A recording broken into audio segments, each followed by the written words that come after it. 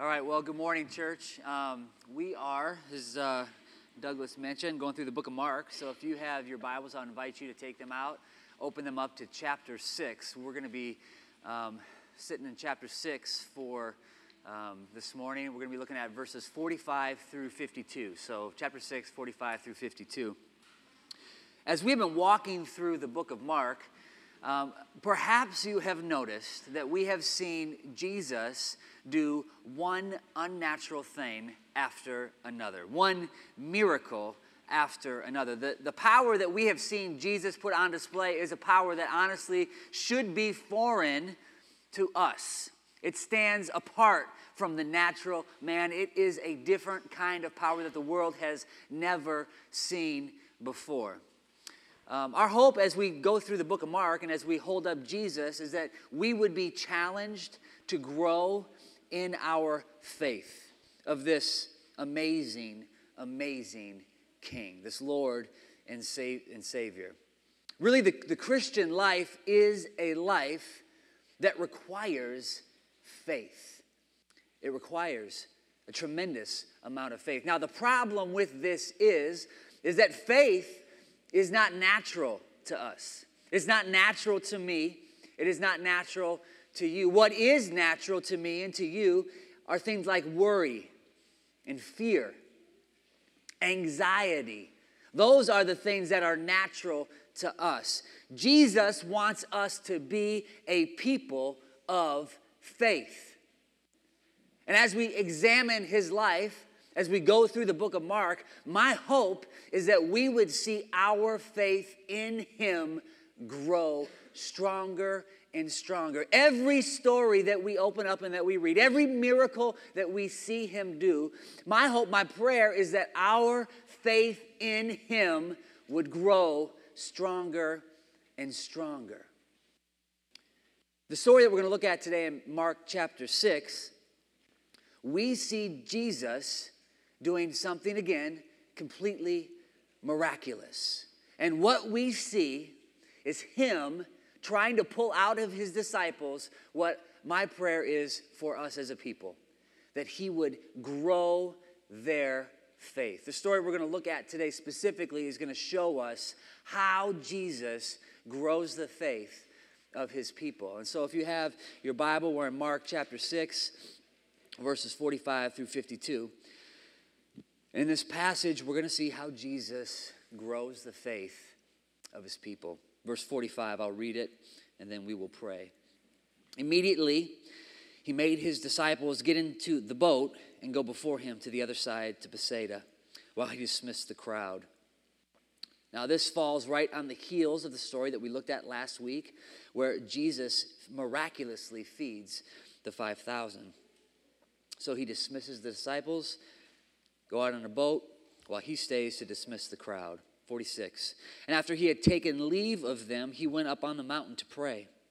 And when evening came, the boat was out on the sea, and he was alone on the land. And he saw that they were making headway painfully, for the wind was against them. And about the fourth watch of the night, he came to them walking on the sea. He meant to pass by them, but when they saw him walking on the sea, they thought it was a ghost and cried out. For they all saw him and were terrified. But immediately he spoke to them and said, "Take heart, it is I. Do not be afraid." And he got into the boat with them, and the wind ceased, and they were utterly astounded. For they did not understand about the loaves, but their hearts were hardened. Let me pray for us this morning. Father God, thank you for your word. Lord, thank you for the encouragement it is, Lord, and I praise you, Lord, just even for the effect that it has on our lives, Lord, that it would make us a people of strong faith, Lord, of a faith that cannot be moved, because we worship a God who cannot be moved. Lord, I thank you for the opportunity to be in a place like this morning, to worship freely the one, the true great God. Lord, and I pray that you would, in your word, uncover for us this morning through your grace the power of your truth. Lord, I pray that you would see not just its power on display in the book, Lord, but that we would be able to know as we leave this place the power that it has in our lives, Lord. So I pray that we would be a people that are marked by faith and by your word. Pray that you would accomplish that this morning. We ask these things in your holy and precious name. Amen. Have you ever been in a storm? Have you ever been in a storm? My guess is if you live in Iowa, which I'm assuming most of you do, you have probably been in your fair share of your storms here in Iowa. I can think of a couple years back, we took a group of people from the spot, from church, from Parkview, on a mission trip to Belize. And we left in the summertime, and as we were driving up, we flew out of Minneapolis. And as we were driving up, I think it's north of, I'm not sure what the highway is, if it's 218, north of Waterloo, that kind of, you eventually pick up 35 and head north to catch Minneapolis, to get to Minneapolis. We were driving up there, and it was in the middle of a storm. And it was quite a beautiful sight, because as we drove up again, I think it was 218, I've never seen anything like this before. Driving up the highway, and literally on one side of the highway, you can see that there's a tornado that's in the works. Like, it's a tornado warning. We're driving. On the other side, it was just like bright and beautiful. It was like the highway divided this storm. We eventually got up there about, I think right when we crossed into Minneapolis or Minnesota border, we had to pull over into a gas station and take shelter. It was like a terrible, terrible thing. So we flew out of Minneapolis in the middle of a tornado. And as we got on the plane and we were almost about ready to land in Belize, the pilot comes on the radio and says, hey, just want to make you people aware that currently there is a hurricane that is just a few miles off of shore, and it looks like it could miss Belize, but just FYI. Okay, so we flew out of a tornado and we flew in conveniently to a hurricane, all right? That's what life is like in Iowa, right? There are lots of storms here. I can think of times that we were in Belize and I was on the water with my father-in-law. We're in the boat just going to a key, and a storm started to brew. And there's nothing like being, it's as terrible as it is to be in a storm. When you're in a storm on a boat, it's bad, all right? It's terrifying. It is terrifying. The waters are deep, and who knows what's lurking beneath those waters. Have you ever been in a storm? The thing about storms is that storms are uncomfortable. They're uncomfortable, radically uncomfortable, depending on the storm. They can be horrible, horrible storms. We've seen many this year, very uncomfortable circumstances. Storms are uncontrollable. You can maybe predict them, but you cannot control them. You can control where you're at, but you can't control the storms. And depending on where you live, not just are they uncomfortable, not just are storms uncontrollable, but storms can even be unavoidable, depending on where you live. The thing about storms is that storms are a big part of the Christian faith. If you want to be a person who lives out your Christian faith, you will be a person who is well acquainted with storms. The Christian faith in and of itself is inherently uncomfortable. I was reading an article just yesterday by this guy named Brett McCracken, and he has a book coming out that's about the uncomfortable nature of Christianity. That's what the whole book is about. Christian faith is inherently uncomfortable. C.S. Lewis is famous for saying, I did not go into religion to make me happy. If I wanted to make myself happy, I could do that with a bottle of port. Or maybe we would say a six-pack, all right? I can find happiness in a six-pack, right? I didn't go into religion to make myself happy. If you want a religion to make you feel really comfortable, I certainly do not recommend Christianity. That's what C.S. Lewis says. Today, in our passage, in the story of a storm, what we learn is that God uses storms to grow the faith of his people. How does he grow the faith of his people? God sends storms. This may not be good news for you today. It may not be good news for you today. But I hope that when you leave, you would see the good news in it. What we're going to do this morning is just simply work through this passage. And for many of us, this may be a familiar miracle. I would say of Jesus' miracles, this is perhaps the most famous, one of the most famous. There are many of them. This is one of the most famous miracles. And there are, what we see as we go through each miracle is we will see that Jesus doesn't just willy-nilly sort of do things. Right? Every miracle that he performs, every act that he does, Jesus has a purpose. So what we want to do as we work through the text is pull back. Why did Jesus walk on the water? In our story, we see that the disciples are in great trouble. They are rowing their way across sea. Wind is blowing. The storm is coming. For 8 hours, we're told that they're at sea. In John chapter 6, where the story is told again, we learn that they are about 3 to 4 miles outside of the shore, rowing and rowing and rowing. The disciples have been brought to the very end of their ability. Remember, these are fishermen. These are men who are well acquainted with this sea. They understand how to work against the storm, how not to set out against the storm, probably. They understand what's at stake. They know how to do it. And for 8 hours, 3 to 4 miles, they are getting nowhere. So the question begs, here are men who will understand the nature of the storm, the nature of the sea. Why are they in the middle of a sea, in the middle of the night, in the middle of a storm? Well, the answer is given to us in the first verse. Verse 45, immediately he made his disciples get into the boat and go before him to the other side to Bethsaida while he dismissed the crowd. Jesus made the disciples get into the boat. He commanded the disciples to get into the boat. See, this difficult situation is exactly where Jesus wants the disciples to be.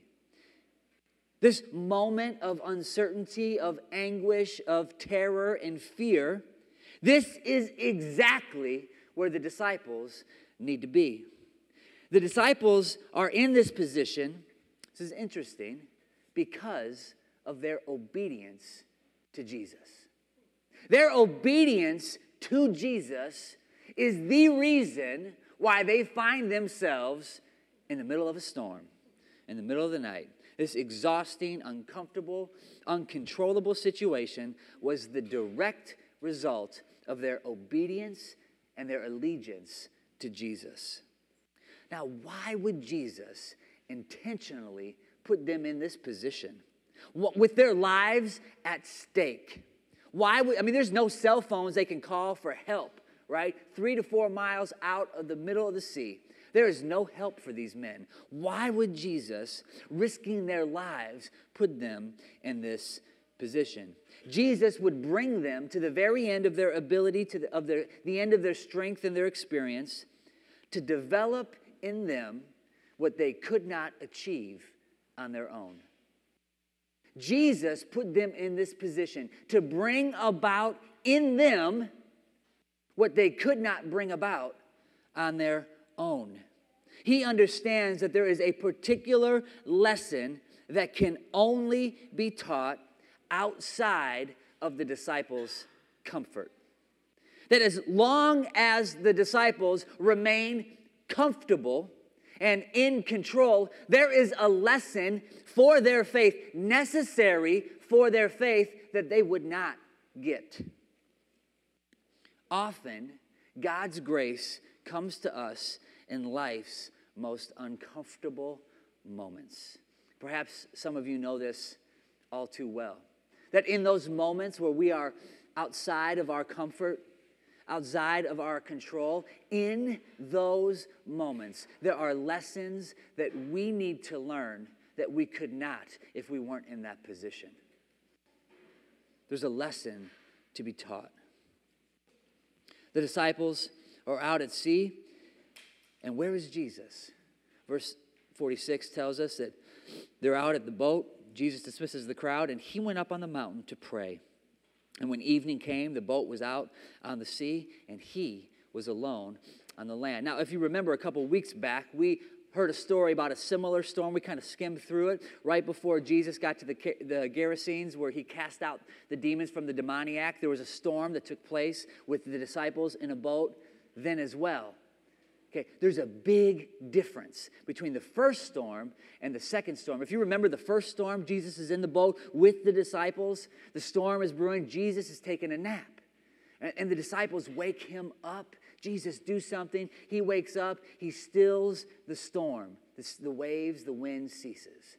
But now in the second storm, in our text this morning, Jesus is on the land all alone while the disciples are in the boat. The big difference between the first storm and the second storm is the physical presence of Jesus. He is not physically in the boat. But we learn that just because he's not in the boat, he has not abandoned the disciples. Verse 48 says, "And he saw that they were making headway painfully, for the wind was against them, and about the fourth watch of the night he came to them." So Jesus is about removed from the disciples about 3 or 4 miles. He is up on a mountain, and he is in prayer while the disciples are out on the boat. Now, Jesus can see the disciples and their situation. Right? I don't know about you, but I can't see 3 or 4 miles ahead, especially in the middle of a storm. Jesus miraculously can see exactly where the disciples are at.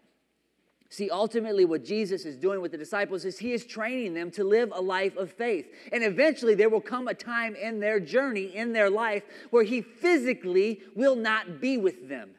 I love watching Jesus train the disciples. It's like, what do you call it, scaffolding? Is that what you call it in education? Where you kind of give a little bit and then you just kind of slowly take it away bit by bit. And that's what he's doing. Is that the right term or wrong term?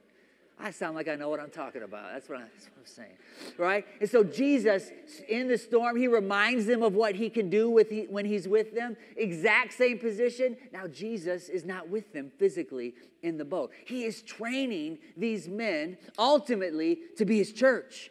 That's what he's training them to do.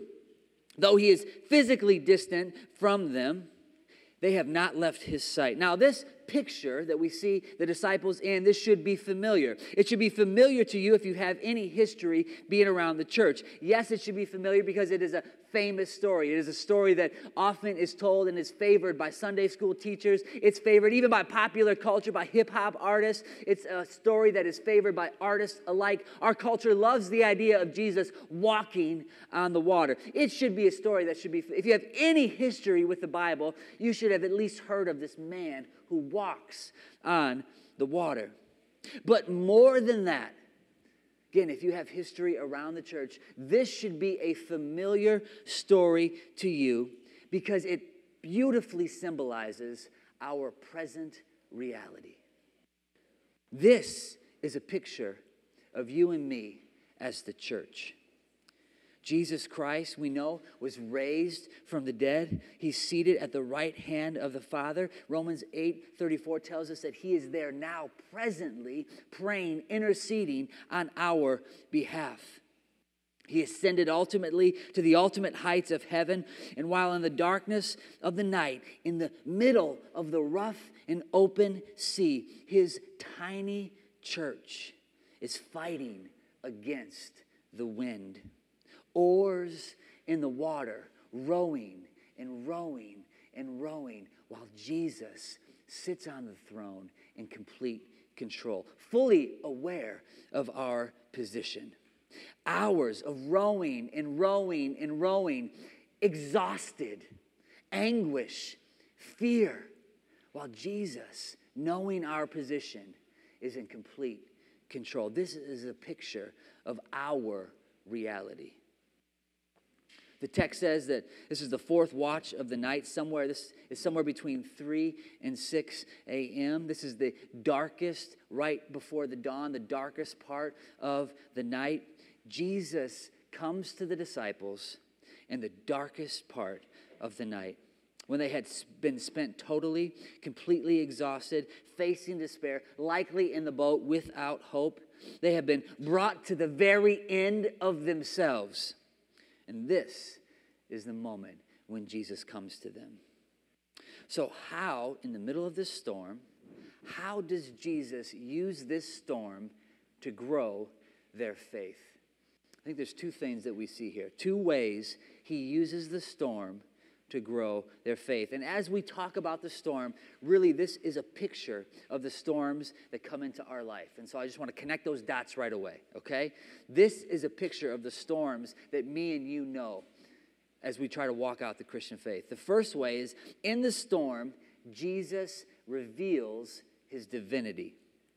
Jesus comes to them, we're told, walking on the sea.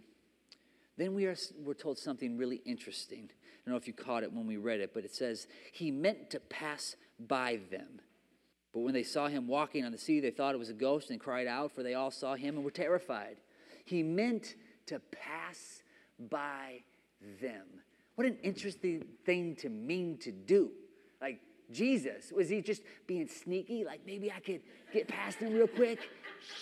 You know, is that what he's trying to do? Or is he trying to, like, sneak up on him and, gotcha? Like, maybe just, is he messing with them in the middle of the storm? Why would he mean to pass by them?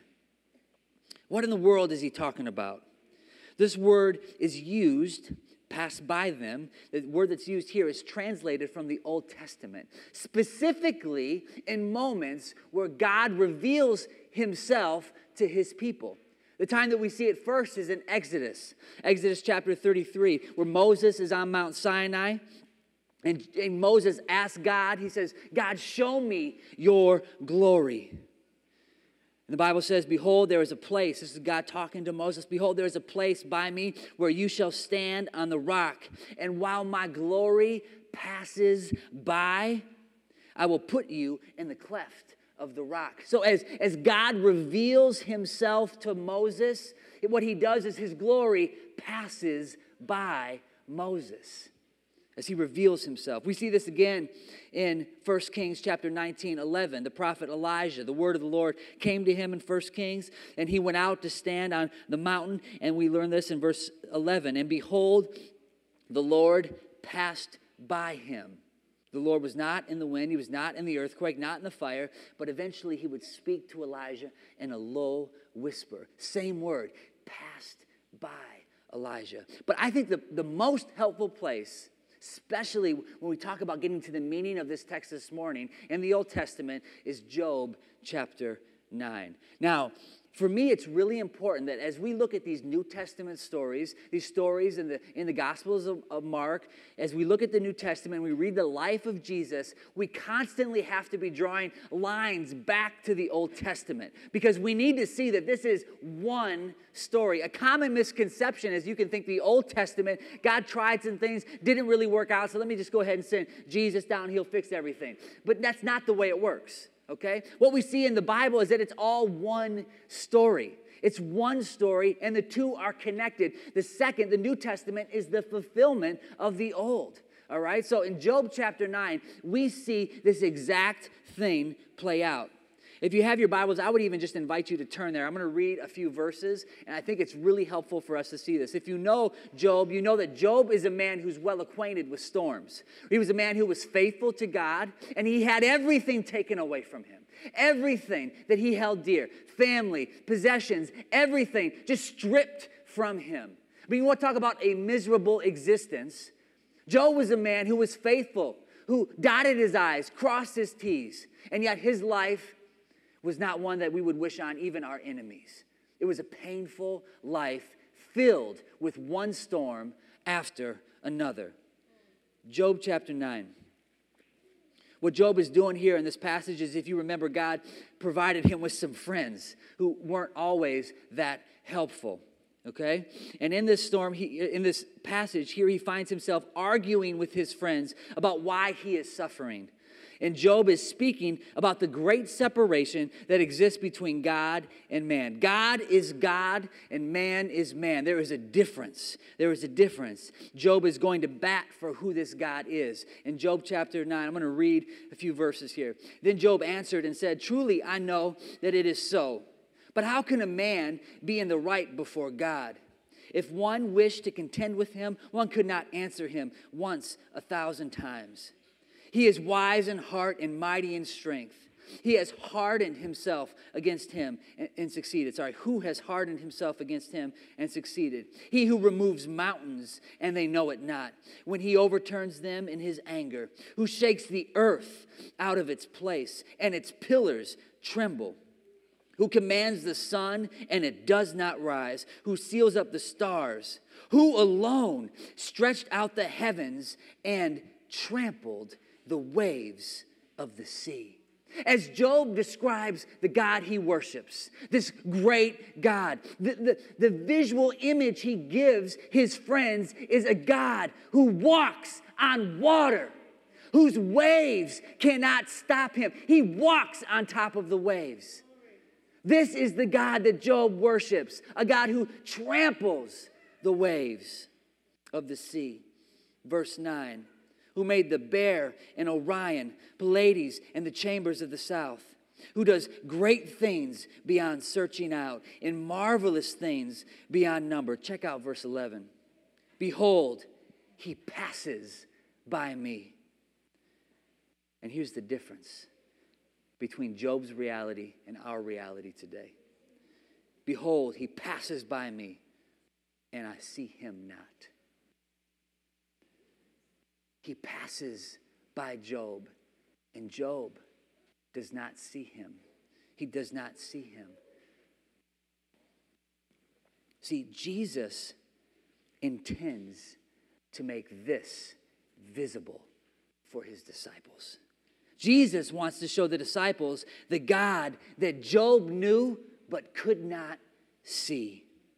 Now Jesus intends to pass by these men in the boat as he tramples the sea beneath his feet and makes himself visible to the disciples. This is our reality. In Jesus, we have the fullness of the divine in a form that we can see. This is who we worship. In the middle of the storm, Jesus reveals his full divinity to his disciples to strengthen their faith in the middle of the storm. I love this image. For some reason, until I started studying this passage, for me, the image of Jesus walking on the sea, even though I've read the story thousands of times, has always been just, like a sheet, like the sea looking like a sheet of glass, and Jesus just walking on top of the sheet of glass. But as I started to study the passage, the image couldn't be any different, right? Because the waves are turning in the sea. And if you, I don't know if his hair was long, if he had locks, I don't know what his hair looked like, okay? But if he was walking on the sea, I can just imagine him walking in complete control, and every part of him just blowing with the wind. The rain is coming down in sheets of rain, and Jesus is just walking completely unfazed. This would be terrifying to see. This would be terrifying for us to see. And it's interesting that as he means to pass by them, as he reveals himself to them, what he does not do immediately is relieve them of their discomfort. As they're sitting in the boat, staring at Jesus, the wind is still blowing. The rain is still coming down. They still have no idea what their fate is. But their eyes are fixed on Jesus. And in that moment, he means to pass by them, to show them who he is. I think this is a good lesson for us, the church, to remember. There are times in your life when the wind blows and it does not stop. I think the worst thing we can do is say, if you have a strong faith in God, the wind will stop. Well, history tells us otherwise, right? Because we have people, I don't even know the names of my great-grandparents because they've come and gone, right? History of man is a history of pain, of suffering, of loss, of storm after storm after storm. And when you're in the boat and the waves are blowing, where does Jesus want your eyes? Fixed on him. Fixed on him. Not so that the wind will stop, but so that you can overcome the wind, right? When there's no more wind to blow. Fix your eyes. He is not just about relieving them of their discomfort. If that is all he intended to do, he would not have made the walk. Jesus could have been up on the mountain and said, "Stop, please, storm, stop. Give him a break." But he didn't do that. He walked, trampled the sea to get to these men, to show them who he was. In the storm, he reveals himself to them as the divine God. He wants his disciples' eyes fixed on them. The second thing is that in the storm, Jesus does not just reveal his divinity, he also reveals his proximity. Not just his divinity, he reveals his proximity. So there's Jesus standing by the side of the boat. And these men are terrified. But immediately he spoke to them and said, "Take heart, it is I. Do not be afraid." And he got into the boat with them. Then the wind ceased. What a scene. The wind is howling. The waves are crashing. The disciples are exhausted, rowing and rowing and rowing, getting nowhere. They're terrified. They watch this man. Is it a ghost? What is happening? They've seen one miracle after another. It's hard for me to even imagine them being so scared. And you would think, why? Like, you have seen Jesus do one thing after another, but they're terrified. He's standing beside the boat. The wind is blowing, and his words, "Take heart. It is I. Do not be afraid." The lack of fear should be embedded in his identity and who he is. If he was not Jesus, then you should be afraid. But because he is God, do not be afraid. These men saw him heal sick person after sick person, cast out demons out of men, bring a little girl back from the dead. They've actually seen him calm a storm, feed thousands of people with just a little bit of fish, a little bit of loaves of bread. Jesus could have looked at them standing by the side of the boat with their eyes fixed on him, beginning to watch them connect the dots. Okay, this is Jesus. This is not a ghost. This is Jesus. And Jesus could easily have said, "Listen, what is going on? You just saw me feed 5,000 people with a little boy's lunch. What is happening? Why are you terrified? Forget it. Like, let me go find 12 new dudes, okay?" Like, that's what he could have done. Why are you guys terrified? You weak and faithless people, I'm finished with you. You still don't get it. But instead of leaving them, what does Jesus do? Draws near to them. In the midst of their fear, in the midst of their exhaustion, their anxiety, their pain, Jesus steps in the boat. He steps in the boat with his people. And at that moment, the wind stops. I can think of times when my kids, especially when they were little, and they would wake up in the middle of the night, maybe have a scary dream, or they'd want to sleep in our room or whatever. And sometimes their fear would be unfounded, like there was nothing to be afraid of, okay, And in those moments, like, I'd hold them, and about the only comfort I could really give them is that, and I would find myself saying it, and maybe you guys have heard these words before, it's okay, Daddy's here. Daddy's here. Just the hope being that they would feel my presence, and they would know that it's okay, that my fear is unfounded. Dad's here. Now, I don't know what your familiar history looks like, but these are words that every single one of us today, if we claim Jesus as our Lord and Savior, should hear on a regular basis. Don't be afraid. Daddy's here. Daddy is here. Some of you are going through storms right now, and this truth is exactly what you need as you fight against the wind. You can put those paddles in the water as much as you want. You can row with as much strength as you have, but really what you need to be reminded of is Daddy is here. Daddy's here. This is how God talks about himself in Exodus 3:14 when God sent Moses. Moses says, "Who shall I say sent me?" God said to Moses, "I am who I am." Jesus is using a lot of the same language. Take heart. It is I. When this is the reminder we need when our marriage may be on the rocks and it's difficult at home, the reminder we need is Daddy is here. When the kids are acting crazy and you have to go down and you're praying that Jesus would intervene so you don't have to spend the night in jail, all right? You need to be reminded, maybe that's just personal, I don't know. You need to be reminded that God is with you. He's also with them, all right? They're going to need them more than I after this, all right? I would never do that. I don't know what you're talking about. But when the jobs aren't there, when the bank account, you look at that and you're like, I really hope that this is a mistake, because I hope that's not reflective of reality right now. When the money isn't there, the reminder that we need, whatever the storm is, storms of depression, of loneliness, of loss, whatever it is, the storm that maybe you're facing or that is facing you this week that you don't know about, the reminder we need is that Daddy is here. There's an equation I heard Paul Tripp give, and I think it's really helpful, and it actually just nails this passage, is that God's power plus God's presence equals everything you need. God's power plus God's presence is everything that you need.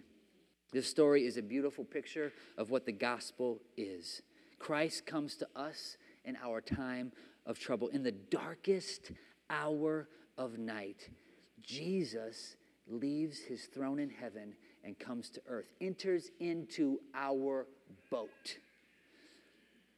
The prayer is that we would recognize the futility of our own strength and learn to rely on him. In his power, he draws near to us. This life for the church, for the believer, will be a life that's marked by storm after storm after storm.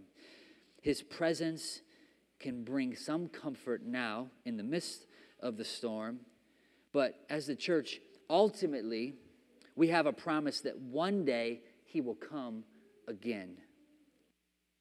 And when he comes, when he draws near in fullness and for good, his kingdom fully restored, things will be as they should be. Revelation 21:4 tells us, then he will wipe away every tear from our eyes.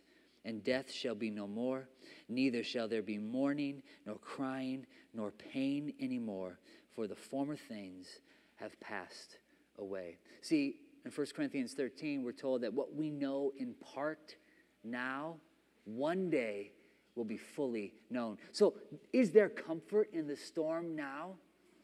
Yes, if we remember his divinity, who he is, and his proximity, where he is with us through the storm, even when the winds don't stop. Like I think of what happened last weekend when we were in worship here. There was another church, 20 miles south of us in Texas that was a little smaller than us, worshiping, doing exactly what they're supposed to be doing.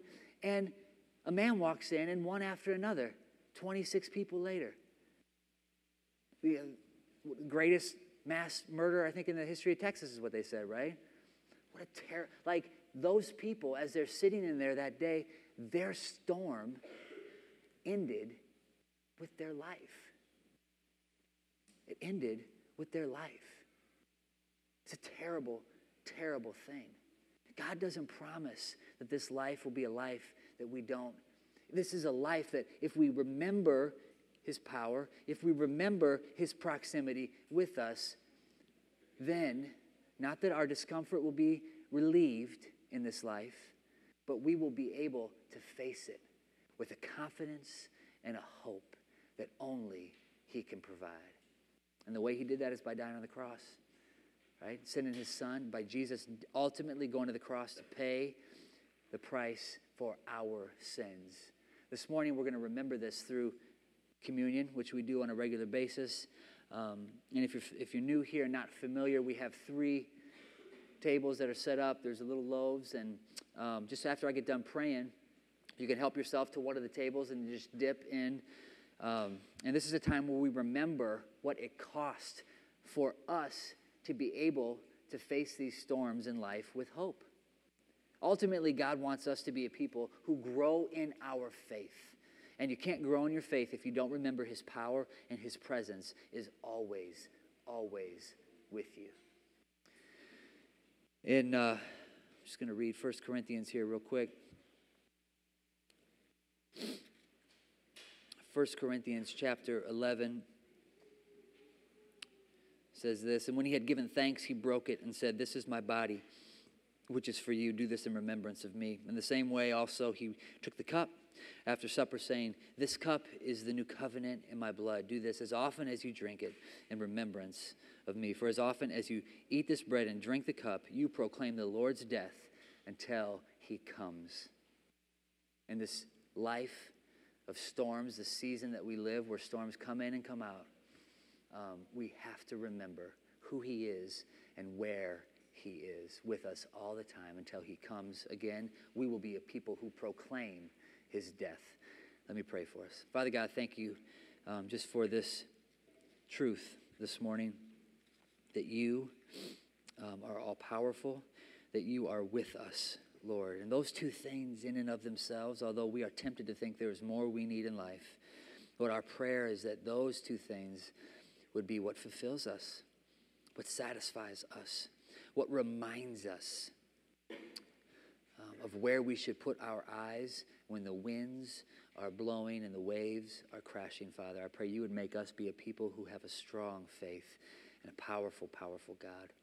But we love you and we ask these things in your holy and precious name. Amen.